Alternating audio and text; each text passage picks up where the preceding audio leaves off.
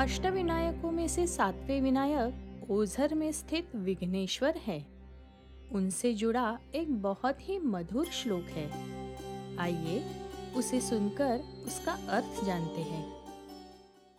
भक्तानुग्रहे गजमुखो विघ्नेश्वरो ब्रह्मापम नान्यमूर्तिधरोऽपि नैज महिमा अखंड सदात्मा प्रभु स्वेच्छा विघ्नहर सदा सुखकर सिधा कल्लो स्वये पुं क्षेत्रे चोझर के नमोस्तु सततम तमसे परब्रह्मणे।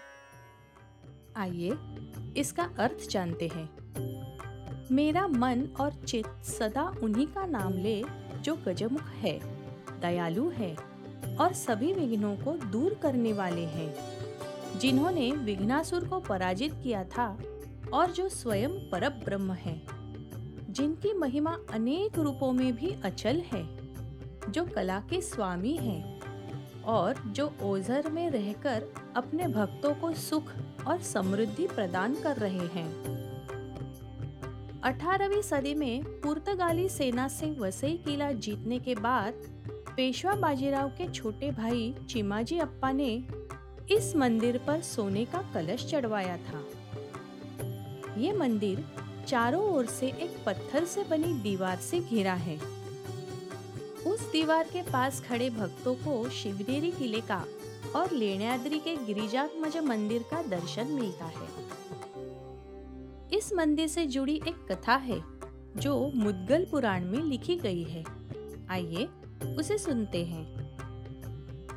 भगवान इंद्र ने राजा अभिनंदन द्वारा आयोजित यज्ञ का नाश करने के लिए विघ्नासुर नामक एक राक्षस को उत्पन्न किया था। लेकिन यज्ञ का नाश करने के बाद वो राक्षस रुका ही नहीं। वो पृथ्वी पर होने वाले सारे यज्ञों का नाश करने लगा और प्राण हानि भी करने लगा।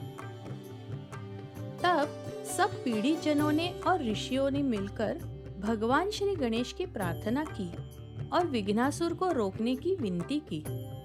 तब श्री गणेश ने उनकी ये प्रार्थना स्वीकार की और विघ्नासुर से युद्ध करके उसे पराजित किया। पराजित असुर श्री गणेश के शरण में आया और उनसे मुक्त करने की याचना करने लगा। तब श्री गणेश ने उससे कहा, मैं एक शर्त पर तुम्हें जाने दूंगा कि तुम कभी भी उस जगह नहीं जाओगे जहां मेरी पूजा की जाती हो। विघ्नासुर ने श्री गणेश का कहना माना और उनसे एक विनती की कि मेरा नाम आपके नाम से पहले लिया जाए। भगवान श्री गणेश ने उसकी ये विनती स्वीकार की और इसीलिए श्री गणेश का नाम विघ्नेश्वर पड़ा। क्योंकि ये सब ओझर में हुआ, यहाँ पर विराजमान गणपति विघ्नेश्वर विनायक के नाम से प्रसिद्ध हुए। ऐसी मान्यता है कि जो भी यहाँ सच्चे मन से प्रार्थना करता है, उसके सारे विघ्न दूर हो जाते हैं। ओम विघ्नेश्वराय नमः। अष्टविनायकों में से सबसे आखिरी विनायक है श्री महागणपति, जो रांजणगांव में विराजमान है। आइए उनकी स्तुति पर एक श्लोक सुनते हैं और उसका अर्थ जानते हैं। श्री शंभो वरप्रदे सुतपस नाम्ना सहस्रस्वकं दत्त्वा श्री विजय पदं शिवकर तस्मै प्रसन्न प्रभु तेन स्थापित एव सद्गुणवपु गणपतिं क्षेत्रे सदा तिष्ठति तं वन्दे मणिपूरके गणपतिं देवं महंत मुद्रा। आइए इसका अर्थ जानते हैं।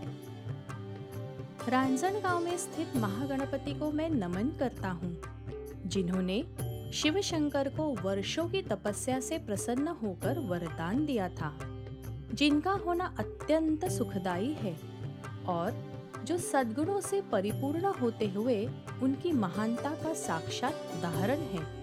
ऐसे महागणपति को मेरा शतशः प्रणाम। इसी महागणपति से जुड़ी एक कथा प्रसिद्ध है। आइए सुनते हैं। कहा जाता है कि एक बार भगवान शिव त्रिपुरासुर से घनघोर युद्ध कर रहे थे।